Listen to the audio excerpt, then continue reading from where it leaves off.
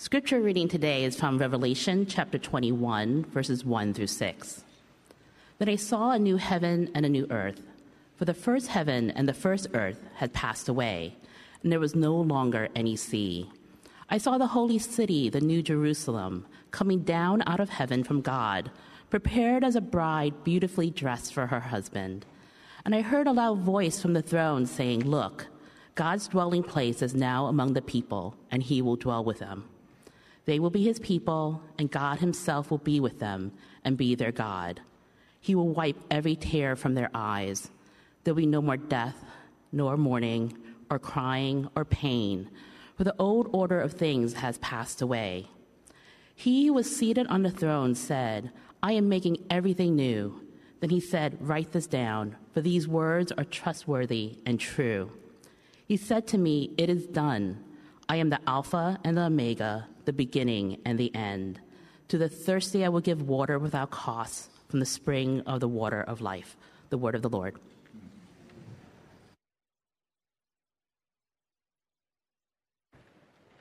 Thank you, Sophie. Move this thing up here a little bit. There we go. Good morning and welcome again.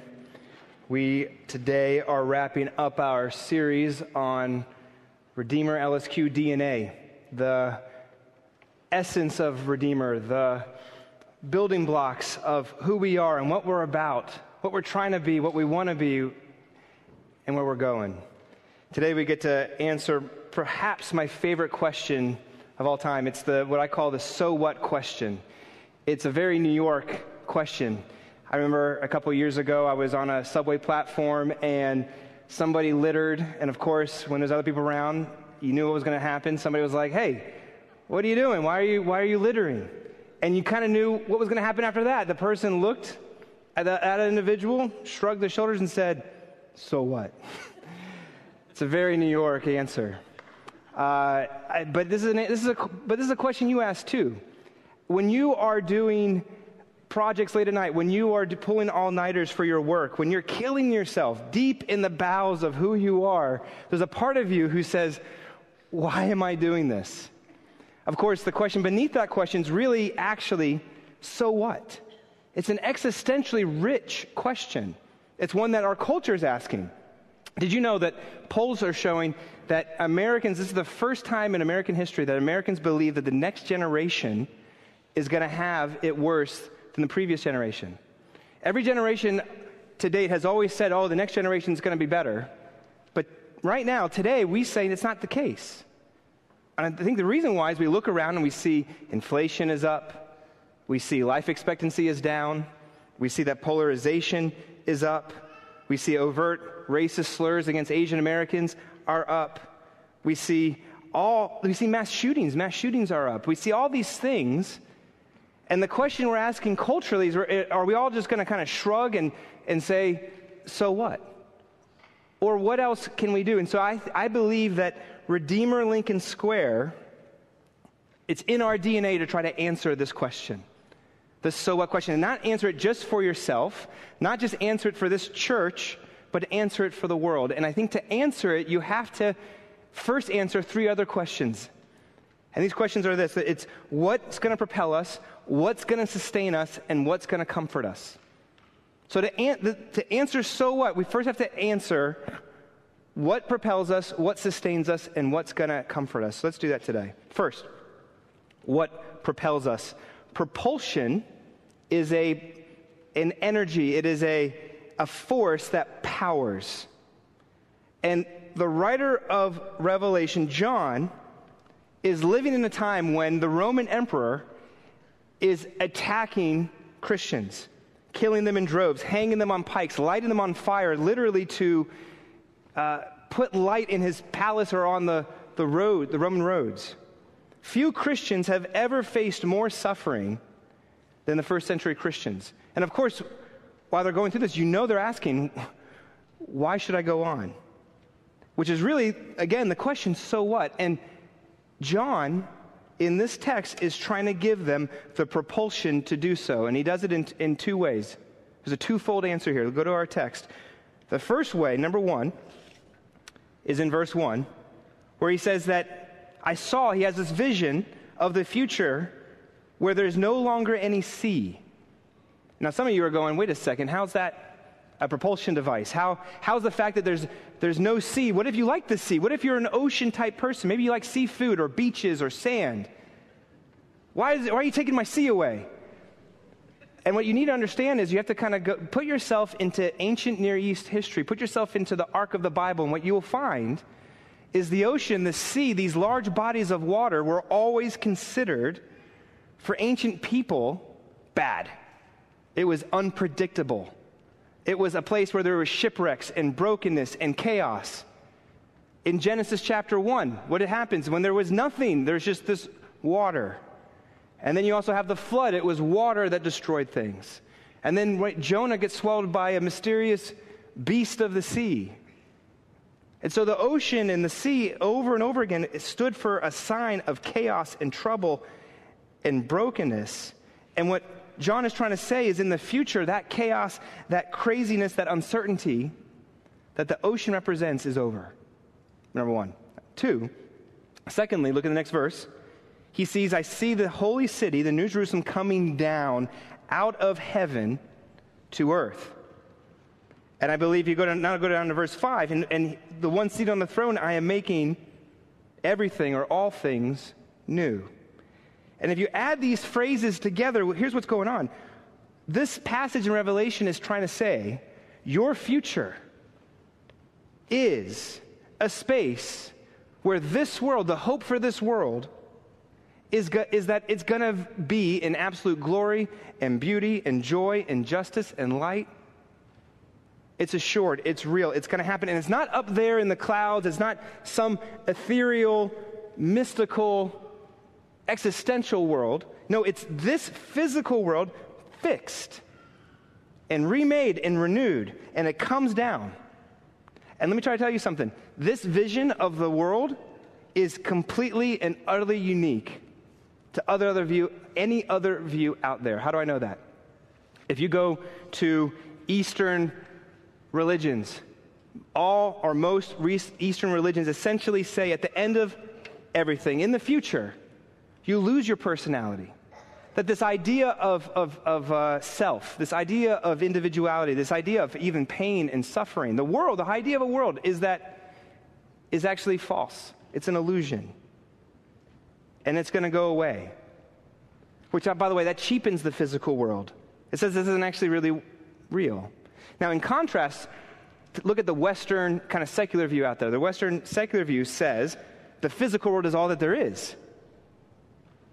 And yet, that means then after this physical world, there is nothing else.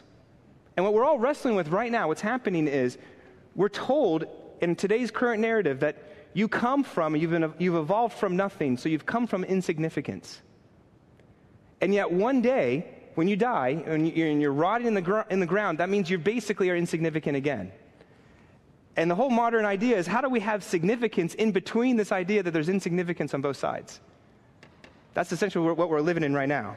That you've come from insignificance, you're going to go, but somehow you're supposed to have significance in between.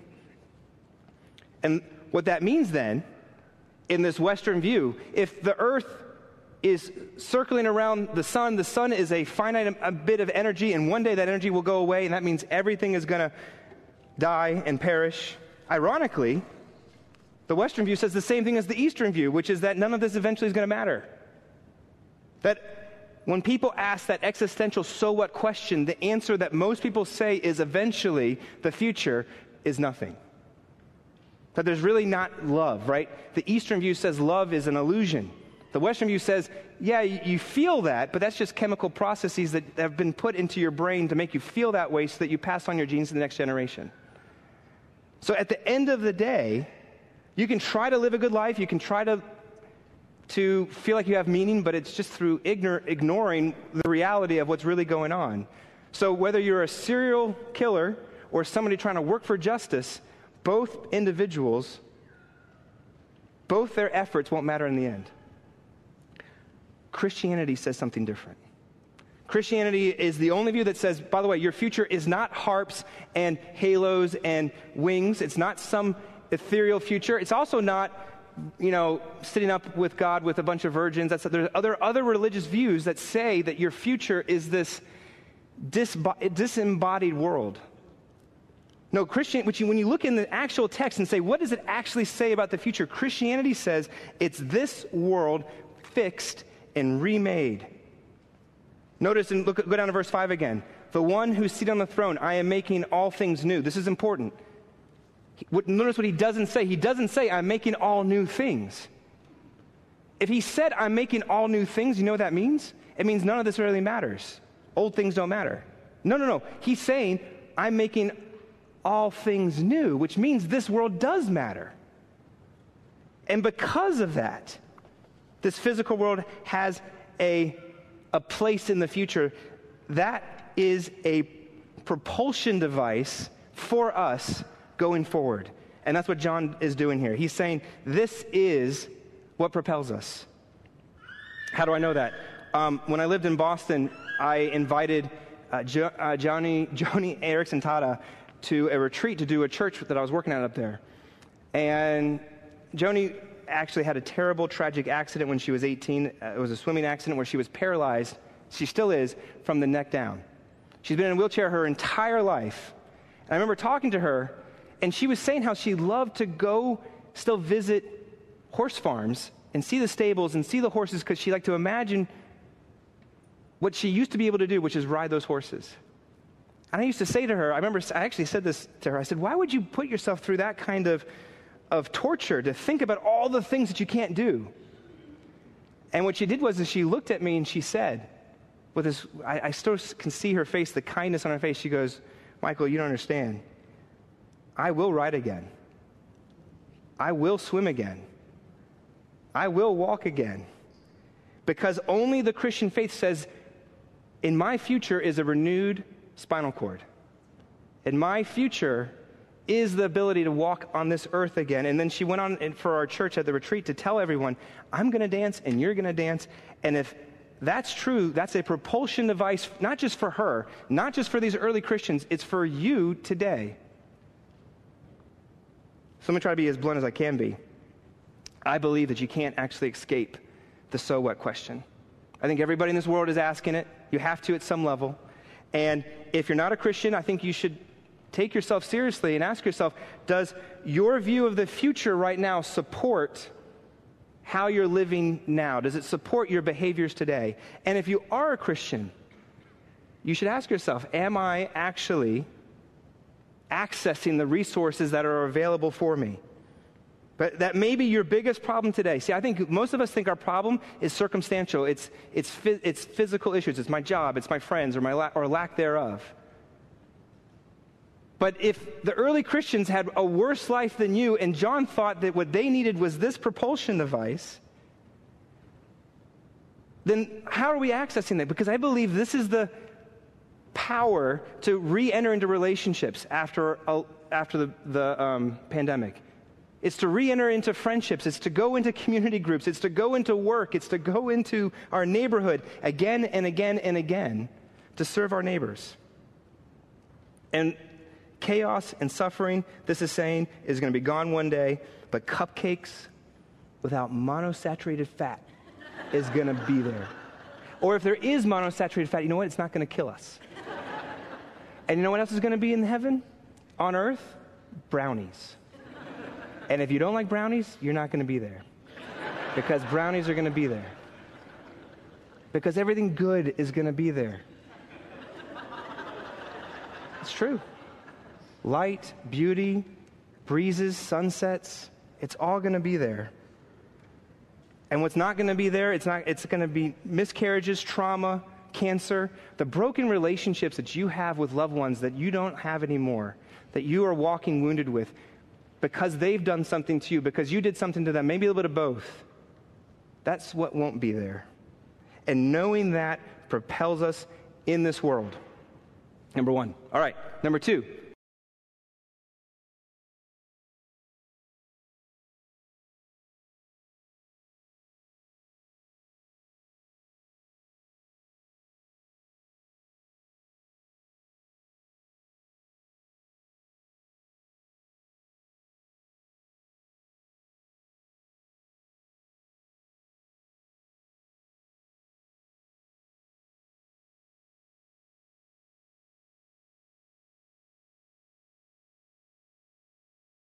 It sustains us.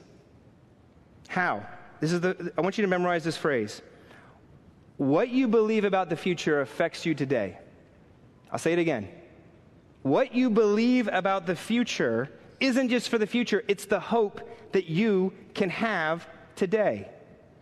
A number of years ago, a friend of mine at the school my daughter goes to said, hey, let's go to the Equal Justice Initiative installment at the Brooklyn Museum. It was up here for a while, and the installment was titled The Legacy of Lynching. And that installment now resides at the Permanent Museum that's down in Montgomery, Alabama, but it detailed 4,000 documented lynchings that happened to African Americans between 1877 and 1950. And that's just the documented ones. There are many more that were never documented.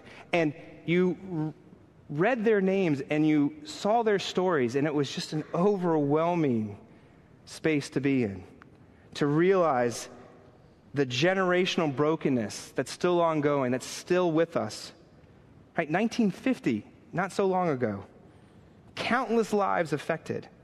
There is so much brokenness in this world. And yes, we have a propulsion device that gives us the power and the stamina to tackle complex, systemic and personal, knotted spaces. But it can't just be the propulsion, it has to sustain us too. And I think it does so in two ways. One, patience. Two, also presence. Patience and presence. Where do you see patience? Go back to our text. If look at verse 5. If the one seated on the throne is making all things new, that verb is in the active tense. It's present. It's ongoing. That means all things haven't been made new. Also, the holy city, verse 2, is coming down. Two little words, coming down, means by definition is it's not actually here yet. That this is actually something that still has to happen. And that means it's not yet. It's going to take time. Martin Luther King knew this when he said the arc of the moral universe is long, but it bends towards justice. He knew that. And then when he was assassinated and 50,000 people sung the gospel song at his funeral, "We shall overcome," you can't do that unless you're being sustained. Unless there's a level of resource that you can access in the space of the brokenness. And what I want to say to you is this. I don't know what brokenness, I don't know what devastation that you personally have been through. Everybody here has individual stories. Everybody has different arcs. And I don't know what you're going to have to face because we don't even know what's in the future. But we will be sustained knowing what will come. At the end of The Lord of the Rings, there's this scene where Frodo and Gandalf, they're going back home to the Shire. And yet Gandalf sees there's something wrong with Frodo, and so he says, "Are you in pain, Frodo?" And he says, "Yes, it's my shoulder. It's the wound aches, and the memory of darkness is heavy on me. It was 1 year ago today." And if you don't know, he was stabbed by a blade, and a bit of that blade had broken off and still resided in him. It was still tormenting him. And so Gandalf replied, he said, "Alas, there are some wounds that cannot be wholly cured. I fear it may be so with mine," said Frodo. "There is no real going back. Though I may come to the Shire, it will not seem the same, for I shall not be the same. Where shall I find rest?" Friends, some of you have really deep wounds. Some of you have wounds that will not heal on this side of the cross. Some of you have hurts that will never be fully healed. And you'll never be the same. And even though you've been deeply hurt, you've been stabbed by bits of blade that is still residing in your life and in your soul. What you need to hear is not you're insignificant, you're going to go to insignificance. It's not that none of this really matters. What you need to hear is that the Lord of the Lord, the King of Kings, is going to wipe away every tear. Look at verse 4. "There will be no more death or mourning or crying, for the old things have passed away. He will wipe every tear from their eyes." In the Greek, it's actually really cool. It's not a smearing of tears. It says he's going to wipe every individual tear away. And that's the only thing that's going to give you patience to sustain you from here on out. That he's there ready to not just smear your face, not to allow your eyes to stay puffy, but to individually dab each tear off your face. That gives us patience. But secondly, it gives us presence. What presence? Look at verse 3. The voice from the throne says, "Look, my dwelling place is now among the people, and he will dwell with them, and they will be his people, and he will be their God." And this is really hard to overstate. The entire Bible starts with us losing God's presence.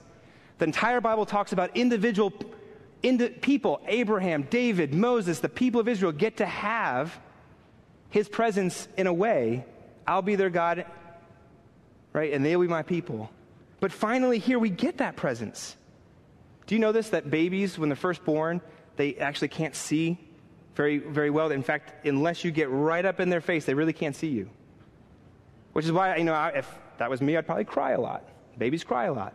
But when you ever get in front of a baby and you smile and you get in their presence, literally your presence changes them. As they smile, as they see you, they light up.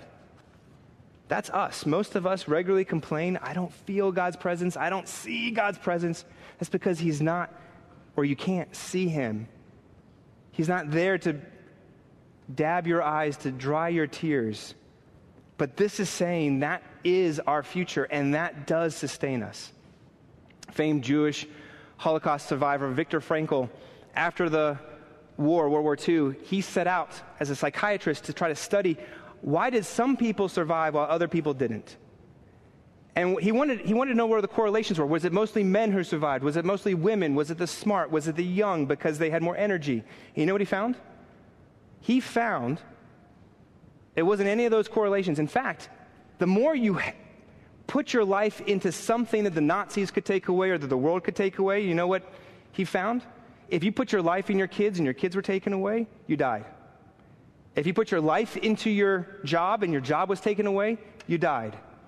If you put your life into your money or your stuff or your status, and when that was taken away, you died. What he found was the correlation to people who actually lived was that if you put your meaning in something that was beyond this world, that couldn't be taken away from you, that suffering couldn't steal from you, you lived. And so I read that and I see that and I want to ask you, is your life dotted with examples of being sustained and staying and preserving because you have the hope of the future in your life today? Do you have that? Or let me ask it a little bit broader. What's your hope in? What's sustaining you right now? Whatever it is, please don't say, oh, I'm a Christian, I intellectually believe this. This is something you have to access every day, every hour. Because guess what? The nervousness shows up, the anxiety shows up, the sadness shows up, your mind races at night. You think about all the implications, you think about all the things that have to happen. That's when you have to access the most. Who's on the throne? Who's making all things new? Whose kingdom is coming? Whose dwelling place are you in right now? That is what sustains us. Now, lastly, what comforts? What's going to comfort us? A couple weeks ago, I was on a Peloton bike. I don't own one, but my building does. It's broken most of the time, but it was working a couple weeks ago. And the instructor was telling me to pedal harder. So I was pedaling harder. And by the end of sort of the exercise, at this one space, the instructor looked at me and said, I don't want to be cheesy, but I'm going to tell you something. I'm proud of you. I'm really, really proud of you. And you can laugh about it, but you know what? For a split second, you know what? I was like, yeah. Oh, man. This is lovely. For a split second, I was elated. I was content. I felt accepted. It was weird. I felt deeply connected. It was a thing that I had always wanted. And I don't know. I mean, you can psychoanalyze me. Was it dad wounds? Was it mom wounds? Is it friend wounds? Is it work wounds? Is it just being human wounds? But for a half second, I was like, all right, yes. It was half a second, though, because in the next half second, I realized he was looking at a camera and this was recorded. I mean, I was like, he doesn't know me. He wasn't saying this to me. Who else was he? He wasn't thinking of me. And all of a sudden, it kind of turned to ash. I was like, oh, how much money did they just make off of me? I just felt all of a sudden commodified and all the consumerism right there. Because he wasn't saying it to me. He wasn't saying it personally to you. What if we could actually have the acceptance and the love and the care that we all crave, that we all want? What if the creator God of the universe actually is able to give that to you, not in the future, but can look at you right now and say, I'm proud of you. I love you. I accept you. I went through heaven and earth to get you. What if you could have that right now? Right? Death is the great equalizer. For everybody in this room, death will take everything away from us. Either you will leave them, your friends, or they will leave you. Either you will leave your stuff or it will leave you. But what this text is saying is that you can have the acceptance and the care now. How? Go look at verse 6. It says, why? I'm going to give water to the thirsty. This is amazing. Who gets this? Those who are thirsty. Why do you get it if you're thirsty? Because you want it. And there's a whole other sermon here which we can't do, but notice it's not who's good enough. It's not who's believes hard enough. It's not who's nice enough. It's not those who get it. It's just those who know their need. Now, why do they get it? Look in verse 6, because it's done. You say, what's that about? Well, the writer of Revelation was the writer of the Gospel of John, and if you go to John 19, the very last words that Jesus said was, it is finished. You know what he said right before it is finished? The verse before, I thirst. John is making a connection here, and he's saying, because Jesus thirsts cosmically, you and I no longer thirst ultimately. And even though we thirst temporally, right now, it will never be fully, because we have him, because we have what he's done. And what has he done? You get the finished, accomplished work of the cross. Because Jesus thirsted, we will never actually have to thirst.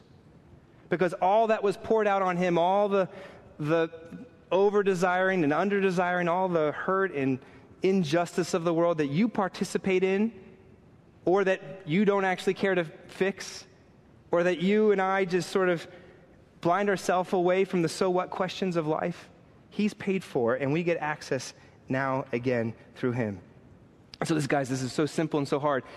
On one level, it's simple. All you have to need is need. You know when it's hard? Because a lot of us don't know our need.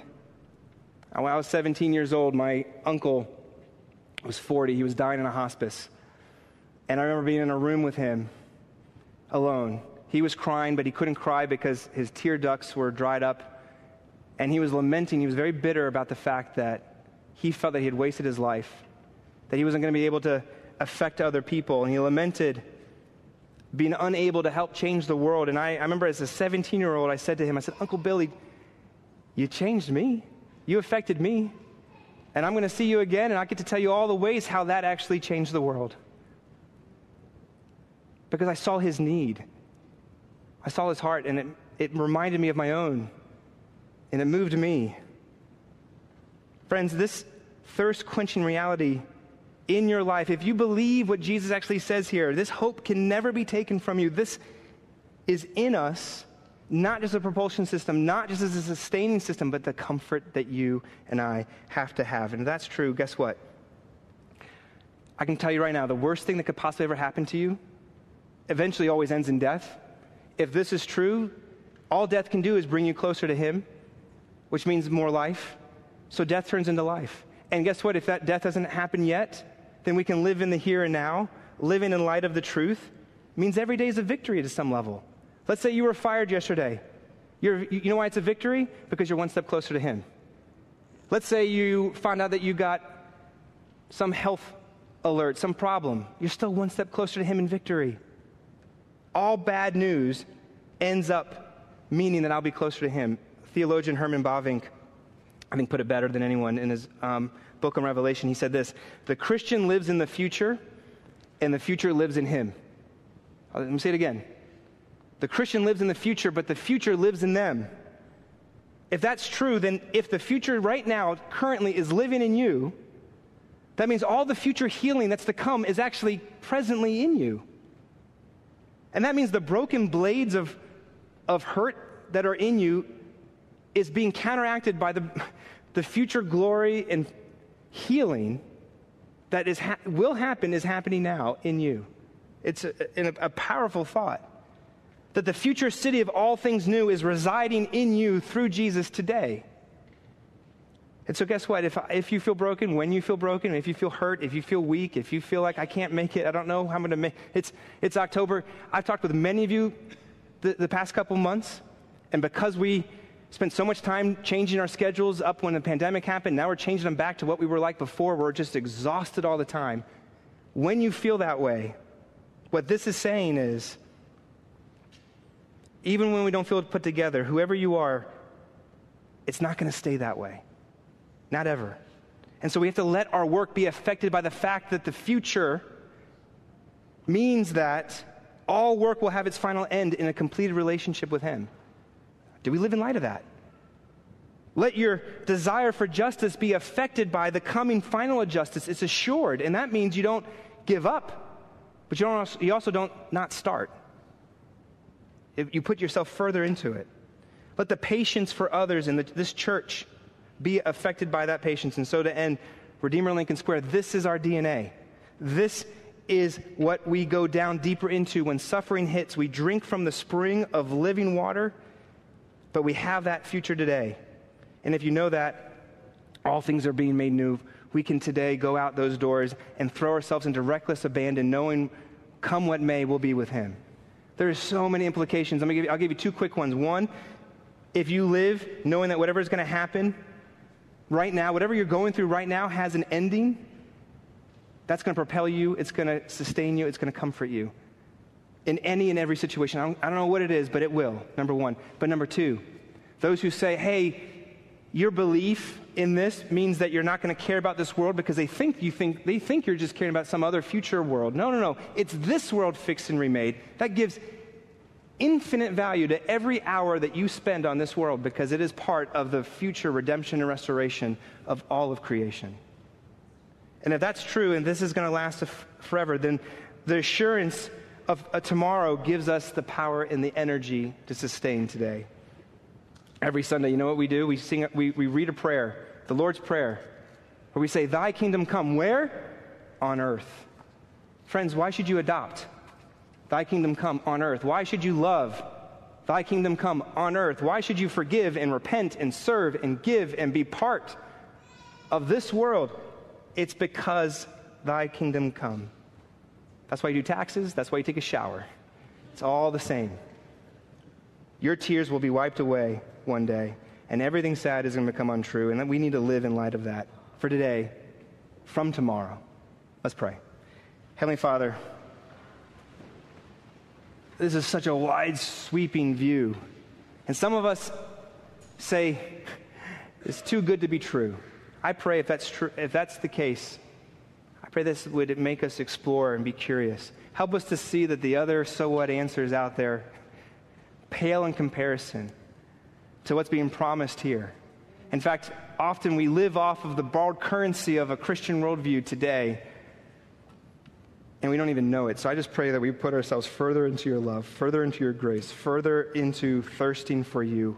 Help us to see our thirst, to recognize it, and then drink deeply from what you've given us. We pray all these things in your name. Amen.